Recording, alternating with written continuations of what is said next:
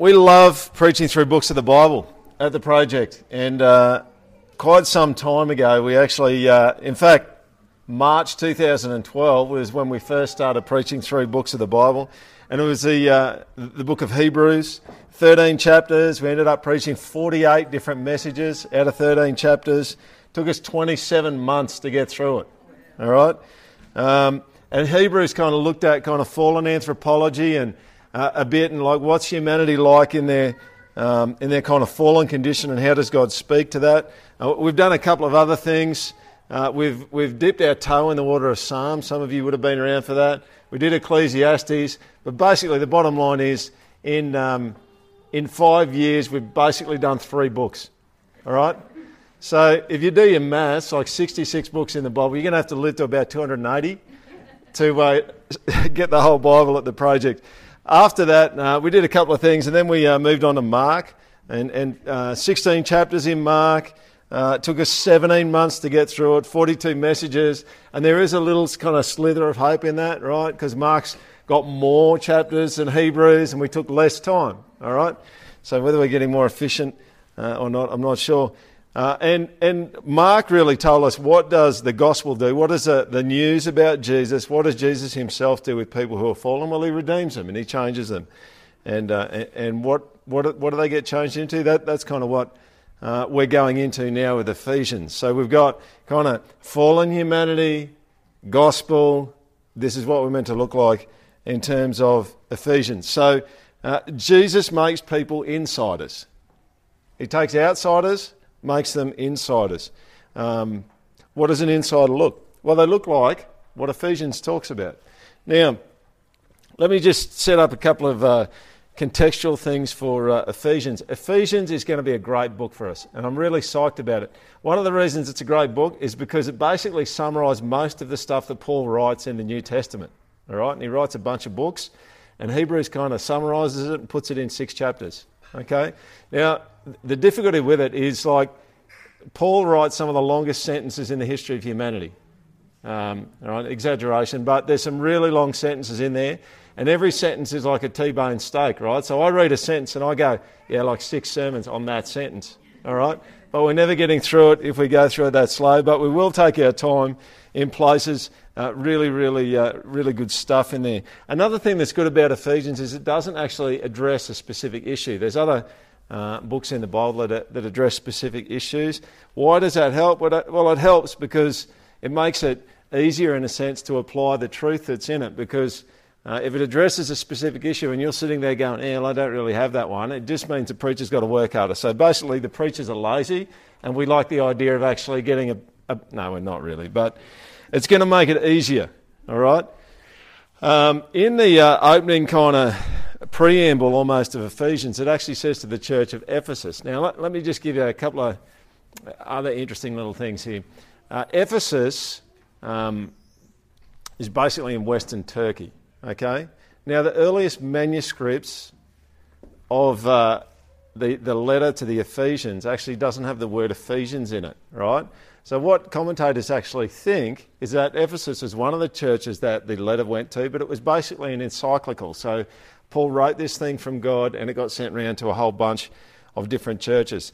They think that Paul was in prison when he wrote it, probably written about 60 to 61 AD. And here's the best bit. Ephesians is written to Gentiles. Does anyone know what a Gentile is? Us. Anyone who's not Jew, right? So, which pretty much, is there any Jews here? Excellent. So it's all of us, right? So that again makes it easy for us to kind of apply it, or easier to apply it, because it's already written to people who are not Jews. So I wonder, there's a couple of times in Ephesians, let me just read these quickly for you, where Paul directly addresses Gentiles. In 2 verse 11 he says, therefore remember that at one time you Gentiles, it's actually talking to Gentiles. Ephesians 3:1. For this reason I, Paul, a prisoner for Christ Jesus, on behalf of you Gentiles. This is good news, right? This is good news. So what I want to do is I want to there's a chapter in Acts that tells us a little bit about the history of Ephesus and Paul's involvement with it. I'd love to read a good slab out of that chapter. Is that cool?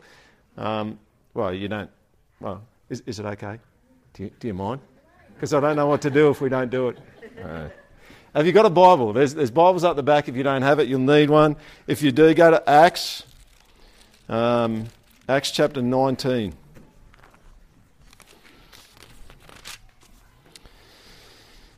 Acts 19. So in the Bible, big numbers are chapter divisions, small numbers are verses.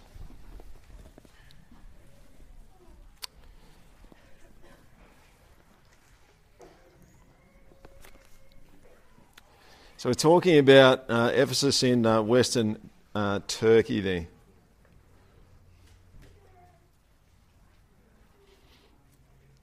And it happened that while Apollos was at Corinth, Paul passed through the inland country and came to Ephesus. There he found some disciples, and he said to them, "Did you receive the Holy Spirit when you believed?" And they said, "No, we've not even heard that there is a Holy Spirit." And he said, "Into what then were you baptized?" They said, "Into John's baptism." And Paul said, "John baptized with the baptism of repentance, telling the people to believe in the one who was to come after him, that is Jesus." On hearing this, they were baptized in the name of the Lord Jesus. And when Paul had laid his hands on them, the Holy Spirit came on them, and they began speaking in tongues and prophesying. There were about 12 men in all.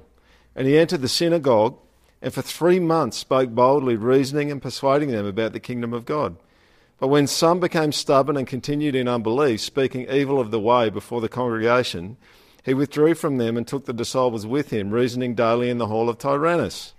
Listen to this. This continued for 2 years. Listen to this verse. So that all the residents of Asia heard the word of the Lord, both Jews and Greeks. So somehow Paul's ended up becoming the pastor of Ephesus, basically, for over 2 years. And everyone hears about Jesus. And I'm going to read this next bit because I think this is funny. And God was doing extraordinary miracles by the hands of Paul, so that even handkerchiefs or aprons that had touched his skin were carried away to the sick, and their diseases were left them, and the evil spirits came out of them. And some of the itinerant Jewish exorcists undertook to invoke the name of the Lord Jesus over those who had evil spirits, saying, "I adjure you by the Jesus whom Paul proclaims." 7 sons of a Jewish high priest named Sceva were doing this. But the evil spirit answered them, "Jesus I know, and Paul I recognized, but who are you?" And the man in whom was the evil spirit leaped on them, mastered all of them and overpowered them, so they fled out of that house naked and wounded. Right? Quick tip. If you go into a fight with clothes on and you come out without them, you're lost. All right? It's pretty clear. And it goes on to talk some more about that. You get down to verse 21 there in your Bibles there, and you can see there that the makings of a riot actually come about because the god of Artemis, people are deserting the god of Artemis. Go down to verse 23. About that time there arose no little disturbance concerning the way, for a man named Demetrius, a silversmith who had made silver shrines of Artemis, brought no little business to the craftsmen. These he gathered together with the workmen in similar trades and said, "Men, you know that from this business we have our wealth.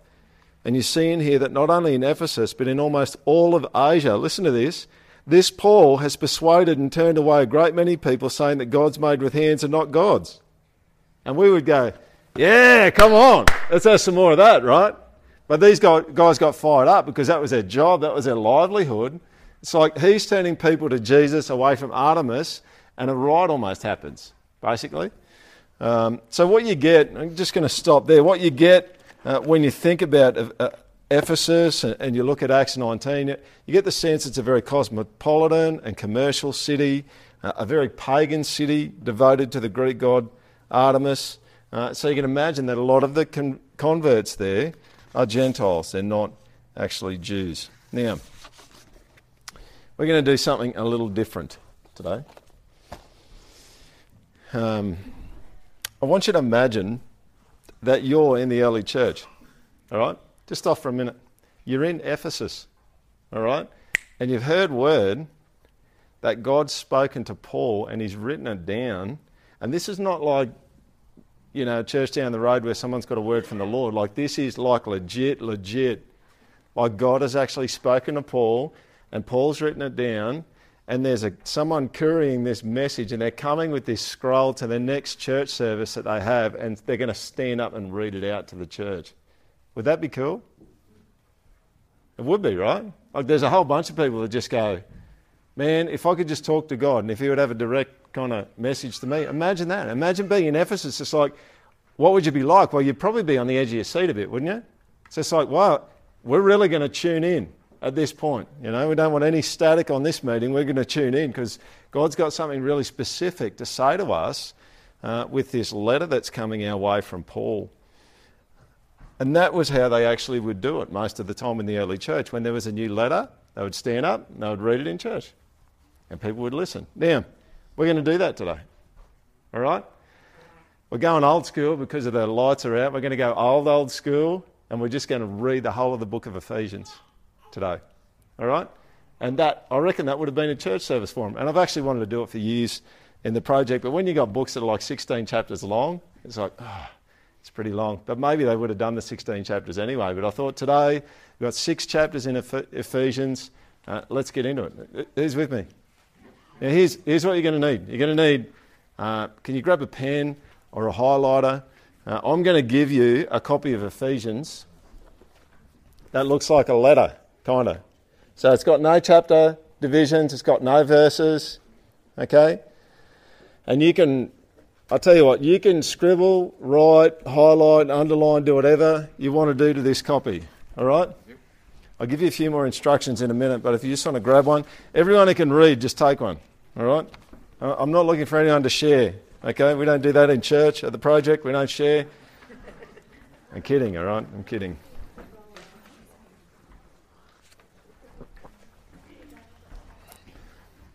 So here's what I want you to do. If you find something that impacts you, speaks to you, something you'd like to know more about. You might even find a word or a phrase where you just go, that's going to be fun. I want to be there for that message when Peter preaches on that, because he's going to solve like a hundreds of years long controversy in about 45 minutes. All right? Like predestination might be one of those words. There's another part in Ephesians where it talks about Jesus going down into hell. It's just like, yeah, let's deal with all those controversies. We'll do that efficiently and quickly. You can circle those. Does anyone need a pen? Lyndon's down the front here. He needs a pen. Can you stand up and be the pen courier? It's better than a drug courier. All right? Just saying. How cool is it that they call those 9 guys in Malaysia the Budgie 9? I think that's so funny. It's just hilarious.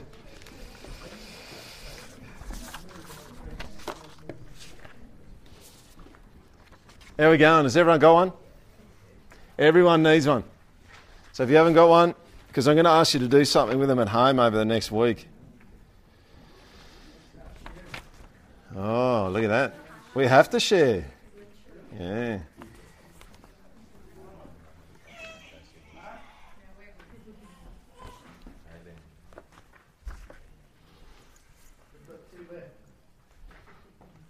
Look at that. Aren't you glad that Jesus never says that? I've got enough forgiveness for 2 more. Thanks, mate. Are you ready? Now, the other reason why I want you to have a pen is I want you to listen actively. Okay? So, seriously, part of you is just going to sit there and go, yeah, either I've read it before or this is getting really boring. All right? And I'll just encourage you just to pick yourself up on that if you feel like that, okay? Because what we're actually handling here is what God has to say, and it's really, really important and relevant to us. So be a good hero today. That's really what I'm encouraging you. About halfway through, you know what I'm going to do is I'm going to stop and I'm going to give just a few moments for people to throw in stuff that's kind of impacted them as we've gone through, all right? So if you're an introvert, you can just kind of build yourself up to that moment. Okay, it's coming in about 7 minutes. Okay. Paul, an apostle of Christ Jesus by the will of God, to the saints who are in the project and Ephesus,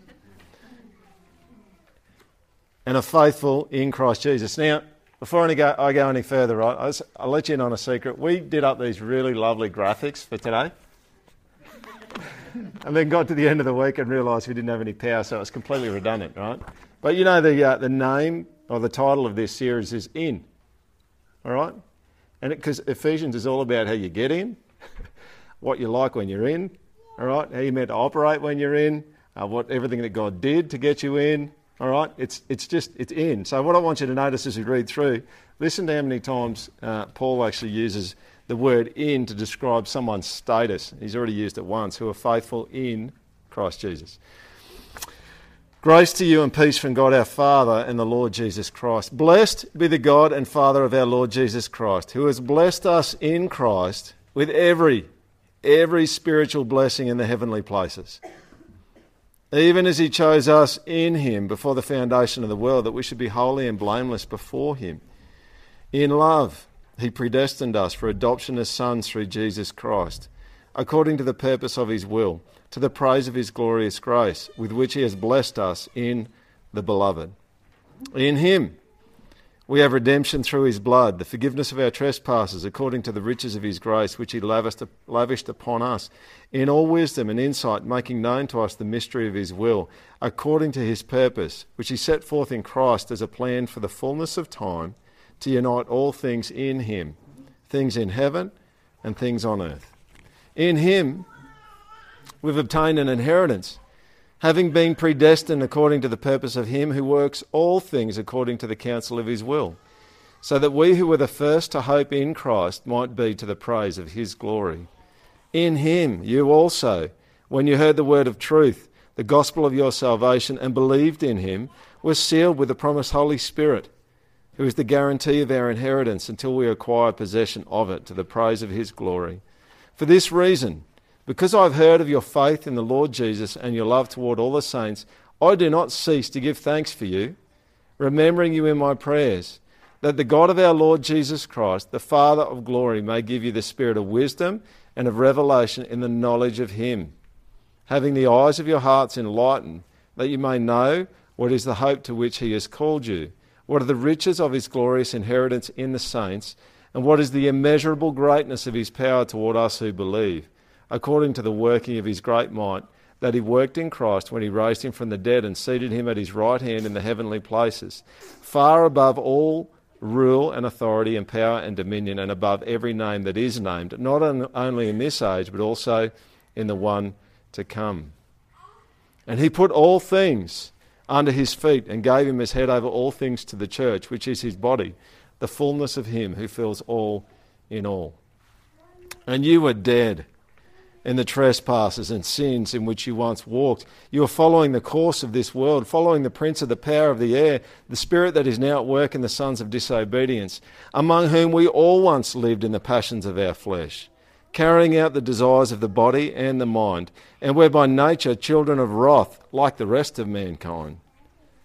But God, being rich in mercy, because of the great love with which he loved us, even when we were dead in our trespasses, made us alive together with Christ. By grace you've been saved, and raised us up with him, and seated us with him in the heavenly places in Christ Jesus, so that in the coming ages, man, underline this one, I mean, this is one of the precious lines in the whole of Ephesians for me, so that in the coming ages he might show the immeasurable riches of his grace in kindness toward us in Christ Jesus. Why did he save you? So that he could be kind to you forever, without end. Like that is a mind blower. For by grace you've been saved through faith. And this is not your own doing, it is the gift of God. Not a result of works, so that no one may boast.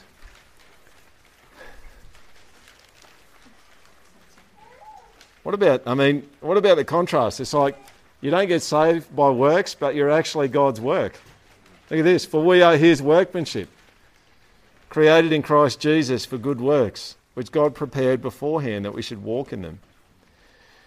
Therefore remember that at one time, you Gentiles, you project people, in the flesh, called the uncircumcision by what is called the circumcision, which is made in the flesh by hands. Remember that you were at that time separated from Christ, alienated from the commonwealth of Israel and strangers to the covenants of promise, having no hope and without God in the world. Now, we're just going to stop for 30 seconds or so. You know, you could argue that the start of the Jews was way back in Genesis chapter 12 with the promises to Abraham, right? And they don't really know, but it could well be that Abraham lived about 2000 BC, all right? We're roughly 2000 AD, so 50% of human history there's been God's chosen people, the Jews. And were we to live in those 2,000 years, we would not be in that sense. Does that make sense? Like that is a massive historical reality.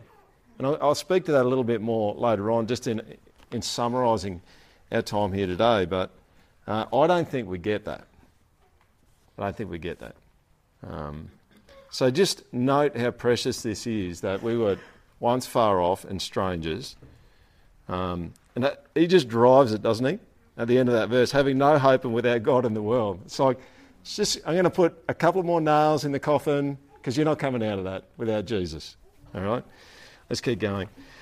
But now in Christ Jesus, you who were once far off have been brought near by the blood of Christ. For he himself is our peace, who has made us both one and has broken down in his flesh the dividing wall of hostility by abolishing the law of commandments expressed in ordinances, that he might create in himself one new man in the place of the two, so making peace. And he might reconcile us both to God in one body through the cross, thereby killing the hostility. And he came and preached peace to you who were far off. That's us, right? We're the ones that are far off. And peace to those who are near. For through him we both have access in one spirit to the Father. So then, Gentile project people, you are no longer strangers and aliens, but you are fellow citizens with the saints and members of the household of God, your family. Built on the foundation of the apostles and prophets, Christ Jesus himself being the cornerstone, in whom the whole structure, being joined together, grows into a holy temple to the Lord. In him you also are being built together into a dwelling place for God by the Spirit. For this reason I, Paul, a prisoner for Christ Jesus on behalf of you Gentiles, assuming that you have heard of the stewardship of God's grace that was given to me for you, how the mystery was made known to me by revelation, as I have written briefly. When you read this, you can perceive my insight into the mystery of Christ, which was not made known to the sons of men in other generations, as it has now been revealed to his holy apostles and prophets by the Spirit. This mystery is that the Gentiles are fellow heirs, members of the same body, and partakers of the promise in Christ Jesus through the gospel. Of this gospel I was made a minister according to the gift of God's grace, which was given me by the working of his power. To me, though I am the very least of all the saints, this grace was given, to preach to the Gentiles the unsearchable riches of Christ, and to bring to light for everyone what is the plan of the mystery hidden for ages in God who created all things, so that through the church the manifold wisdom of God might now be made known to the rulers and authorities in the heavenly places. This was according to the eternal purpose that he has realised in Christ Jesus our Lord, in whom we have boldness and access with confidence through our faith in him. So I ask you not to lose heart over what I am suffering for you, which is your glory. For this reason, I bow my knees before the Father, from whom every family in heaven and on earth is named, that according to the riches of his glory, he may grant you to be strengthened with power through his Spirit in your inner being, so that Christ may dwell in your hearts through faith, that you, being rooted and grounded in love, may have strength to comprehend with all the saints what is the breadth and length and height and depth, and to know the love of Christ that surpasses knowledge, that you may be filled with all the fullness of God. Now to him who is able to do far more abundantly than all that we ask or think, according to the power at work within us, to him be glory in the church and in Christ Jesus throughout all generations, forever and ever. Amen. I've stopped kind of at the middle, not in terms of the number of verses, but in terms of the way that Paul's talking. So he lays it all out in the first 3 chapters, and then he goes, because this is who you are, this is how a redeemed person operates. This is how a truly human person actually operates. And we kind of kick into that. So let's keep reading, eh? I, therefore, a prisoner for the Lord, urge you to walk in a manner worthy of the calling to which you've been called. That's exactly what Will was just saying there. With all humility and gentleness and patience, bearing with one another in love, eager to maintain the unity of the Spirit in the bond of peace. There is one body and one Spirit, just as you were called to the one hope that belongs to your call. That's ironic that we get a phone call in the middle of a thing about calling. Anyway, just saying. One Lord, one faith, one baptism, one God and Father of all, who is over all and through all and in all. But grace was given to each one of us according to the measure of Christ's gift.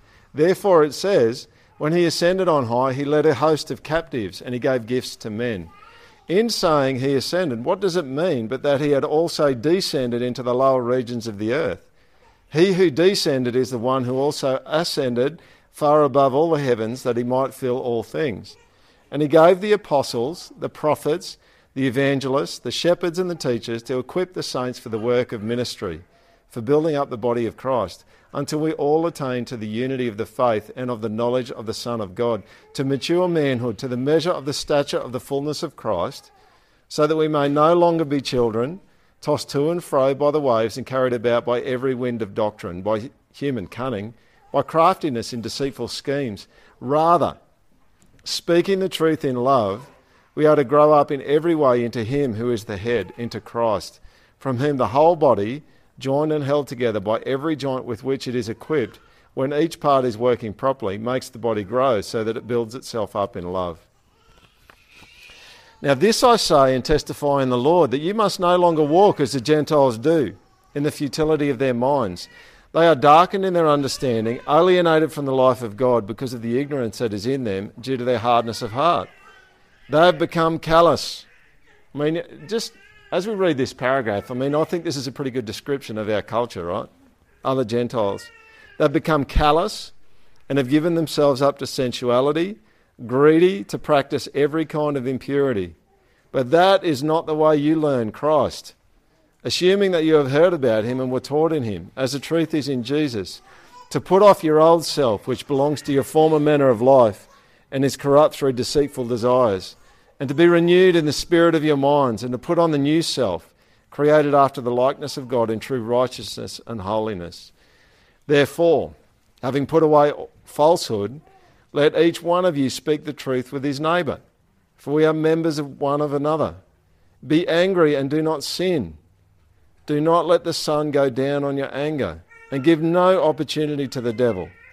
Let the thief no longer steal, but rather let him labour, doing honest work with his own hands, so that he may have something to share with anyone in need. Let no corrupting talk come out of your mouths, but only such as is good for building up, as fits the occasion, that it may give grace to those who hear. And do not grieve the Holy Spirit of God, by whom you are sealed for the day of redemption. Let all bitterness and wrath and anger and clamour and slander be put away from you, along with malice. Be kind to one another, tender-hearted, forgiving one another as God in Christ forgave you. Listen to the tenderness of this. Therefore be imitators of God as beloved children, and walk in love, as Christ loved us and gave himself up for us, a fragrant offering and sacrifice to God. But sexual immorality and all impurity or covetousness must not even be named among you, as is proper among saints. Do you hear that? You are a saint, so operate like one. Let there be no filthiness, nor foolish talk, nor crude joking, which are out of place, but instead let there be thanksgiving. For you may be sure of this, that everyone who is sexually immoral or impure, or who is covetous, that is an idolater, has no inheritance in the kingdom of Christ and God.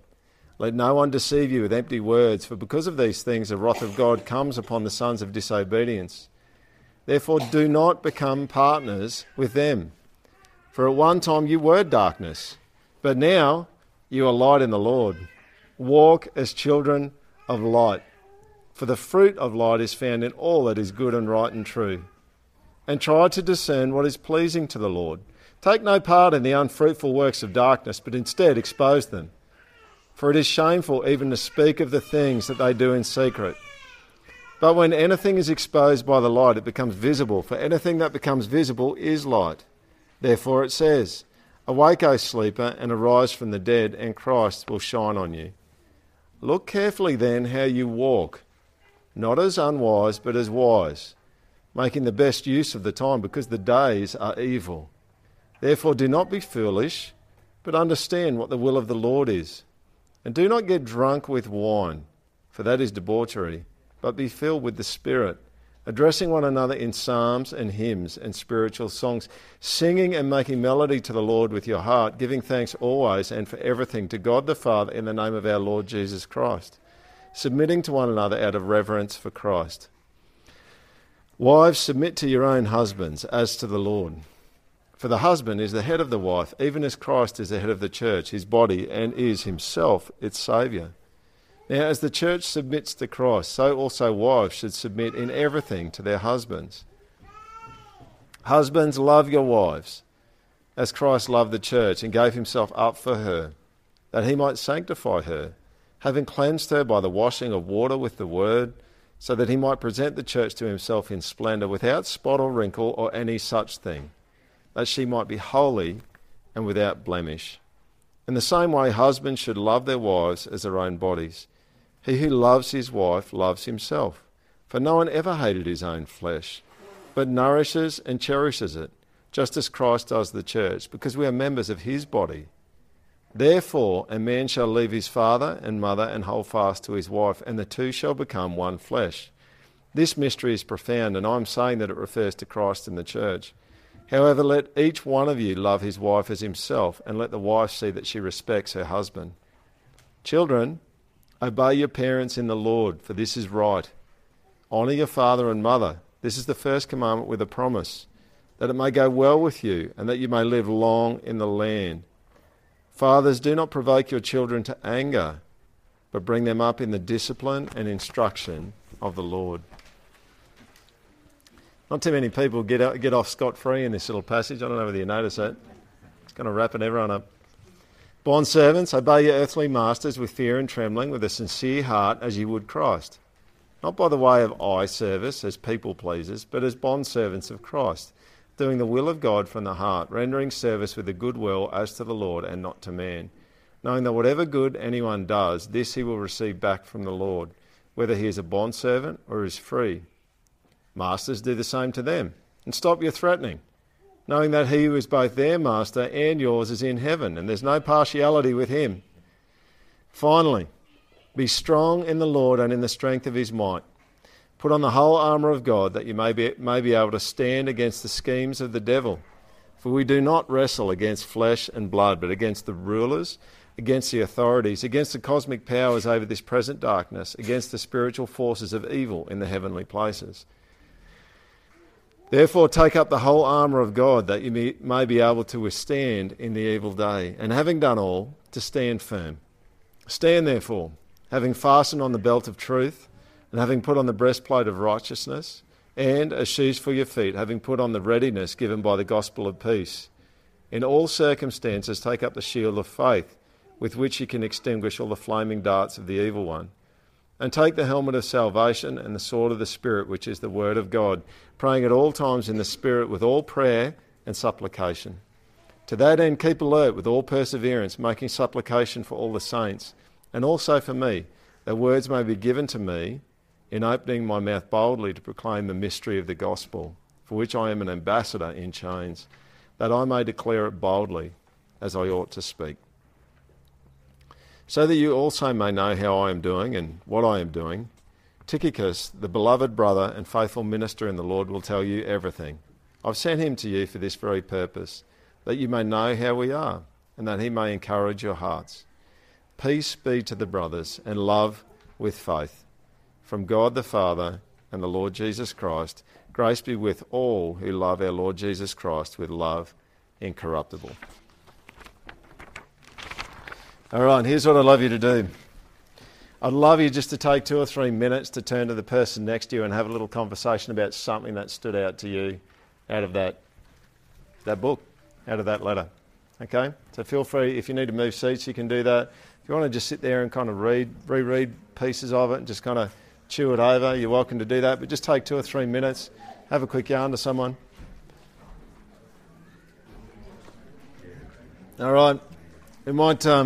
I just want to summarise, just close with a bit of a summary, and we'll sing and we'll be done for today. You know, I was thinking about this. I was thinking about us being Gentiles and now being included and all that sort of stuff, and I'm just going, there's a real kind of mismatch there for Australians and Australian culture, all right? And I think part of the reason for that is Australians like to think of themselves as kind of, there's no kind of tall, they like to cut down tall poppies, egalitarian, we're all kind of on the same level, everyone should be given a fair go, like there's none of this kind of talk about being in and out as much in Australia. When we have someone who acts like they're cool and they're like the in person, Australians generally just want to take them out, not for dinner. All right? I just want to take them down and kind of pop their little bubble. I remember I've been to Parliament House, and I think this is a good example of it. You go down to Parliament House in Canberra, and there's all these weird protocols, and you just kind of get in there and you just go, what are we doing? We've got to do that? And then we've got to say that when we go in there, or we've got to stand a particular way. Been to question time a couple of times, and they have guys just kicking around, making sure that everyone's doing what they're supposed to be doing when they're watching question time happen, right? So we actually had some kids, because I went with school students from the school here, and usually, you get Year 12s on an 8-day camp, and they don't sleep for like the first 4 days, and then you're resolving conflicts for the next 4, basically is how it works. But anyway, they're really tired. We went to question time, and some of them fell asleep, right? And they got someone there who's just going around, no, you don't do that either. You need to stay awake. And they go and they kind of go and give them a bit of a nudge, all right? There's kind of protocols of kind of being in. Some of you probably tried to read Leviticus, right? Anyone tried to read Leviticus? All right? Because Leviticus is all like what's in and out, all right? And this is what you've got to do to stay in. And if you don't do that and you do something else, you'll be out, and you've got to work out, okay, now I'm out, how do I get back in? What's the process for that? I'm really summarising Leviticus. Some of you go, I've got this guy on heresy right now. But that's one of the main themes in Leviticus, is like how to be in and all that sort of stuff, right? Now, I think Australians, we're just not that familiar. We are still interested in being in, all right? We like to be in with fashion. All right, we know what in and out is with fashion. If you're a teenager in school, you know clearly what's in and out, all right, and who's in and out. And have you noticed that? It's like you can ask when I worked at the school here in the high school, you could ask pretty much any high school student, and all you need to ask them is like, who's in and who's out, all right? They could tell you. And they could tell you why those people are in, all right? And then you have those terrible things which seem to happen with girls every day, where you can be in at the start of the day and then you're out by the end of the day. You have like 7 best friends in the same day. Some girls kind of go through it like that. You guys are going, that's being a bit harsh. But it kind of happens. Any girls here know that's what happens sometimes? No, they're all going, no, you don't know what you're talking about, Peter.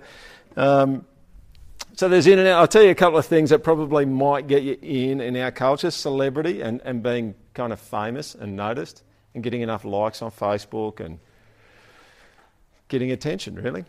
That you might be in if you get that. I still think money in Australia is something that gets you in, right? You got a swanky house and a bunch of toys and that sort of stuff, but you're in the right estate and you drive a car through it, those people are in, like, at some level. And I'm not saying that it's wrong to have those things, but that still kind of operates there for us. See, part of the difficulty is if you look back to biblical culture, it's very much a community-driven kind of shame and honour society, right?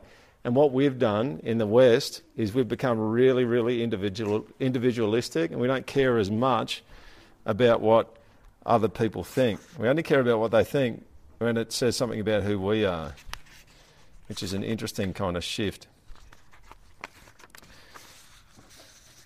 Now, the term Gentile originally described someone who was not a Jew. We covered that earlier. And there was a way that a Gentile could become a Jew. Does anyone know what that was? Get circumcised as an adult. You'd really want to do that. All right? Listen to this. This is Exodus 12:48. If a stranger shall sojourn with you and would keep the Passover to the Lord, let all his males be circumcised. Then he may come near and keep it. He shall be as a native of the land, but no uncircumcised person shall eat of it. It's like you want to celebrate the feast of the Passover with the Jews, you got circumcised and all your clan, all right? So you can imagine that the Jews had this kind of exclusivity to them in terms of they were the ones that God actually chose. Now, what does human nature do to exclusivity? Does anyone know? Like they get arrogant, don't they? They get proud and arrogant about it. And that's kind of what happened a bit with the Jews, as they got proud and they got arrogant. And for half of the last 4,000 years probably, they were the ones. And so there was actually some animosity between the Jews and the Gentiles. You know, if we drill down even further than that, right, there's a sense in which you've got the Jew-Gentile split, right? But if we drill down even further than that, Genesis 3, where humanity falls, tells us that every human is an outsider now. You get that? No one's an insider. And everyone's badly an outsider. And you might go, well, I just care about being in, so I'm going to buy a Land Rover. Or I'm going to buy a Rolls Royce, right? I'm just telling you, being in like that is going to look really, really dumb on Judgment Day when Jesus comes back. All right? Because the only in that's going to matter on Judgment Day is being in God's family. Being in Christ. You with me? That's the only thing that's going to matter. And actually, in reality, that's the only thing that really matters in terms of being in right now. It's just that God's being kind and gentle toward people and not smoking them. All right? And I'm not talking about a pipe. All right? I want to use an illustration from Tim Chester. Imagine this. Imagine this afternoon, I get on a plane to England, right? And I go to Buckingham Palace, okay? And I knock on the gates of Buckingham Palace, and assuming there's no guard there, which is there's always a guard there, right? But the guard comes up to me and says, "What's up?" Oh, they don't say that because they're English, right? But he comes up to me and he goes, "How can I help?" And I say to him, "Well, listen, man, seriously, like all I really want, can you reckon you can just kick open these gates here? Because I'd love to just go for a wander, actually. Just a bit of a wander. Wouldn't mind checking out the grounds. If you can just unlock one of those doors over there for me, I'd love to just go in and just have a look through the palace. You know that I've heard there's some secret rooms in here that no one's ever seen. I just love to go into those secret rooms, and I love to check those rooms out." What's he going to say? Yeah, that's right. Only in a coffin, basically. You know, maybe we'll take you in. Maybe we won't even do that. You'll get into the courtyard, and then we'll put you in a coffin from there. All right? You're not going to get in. You know what I want to suggest to you today is this. Have you heard of Kate Middleton? Have you? You know, when she was 15, I'm not saying that she did this, but if she went up to the gates of Buckingham Palace and knocked on the gates and asked for all of those things, she wouldn't have got them. She's only got them because someone called Prince William loved her and married her. And now she can walk everywhere. And we can sit there and we can go, she's in, right? She's in on the married family, you know. And this is exactly what God's done with you. He's come along in Christ. He's died on the cross for you. He's paid the penalty for your sins. He's invited you to be beloved children. And you get the run of the house. You're in now. You're not outsiders anymore. And that's something to be really excited about. True? It is. And that's really what the whole of Ephesians is about. It's like, you're in, your kids, here's how kids work. Here's how a kid works who's a husband. Here's how a kid works that's a wife. Here's how a kid works that's a child in the family. Here's how masters are meant to work. Do you see what he's kind of going through? And he's going, this is how it operates. We're not going to get tricked by stuff. We're going to speak the truth to each other. This is how God's family actually works. And it's really exciting because you're not an outsider anymore. And some of you go, yeah, I know that, right? But here's the truth. Sometimes you can still feel like an outsider, right? Does anyone know that? Even when you're an insider, you can still feel like an outsider, which is the grace of God to just keep speaking to you and his kindness to you to keep speaking to you and saying, no, you're an insider. You're one of my beloved children. And hopefully if you still have moments like that where you feel like an outsider, the first 3 chapters of Ephesians by 2019 will really kind of ram that in. I'm kidding, all right? I'm kidding.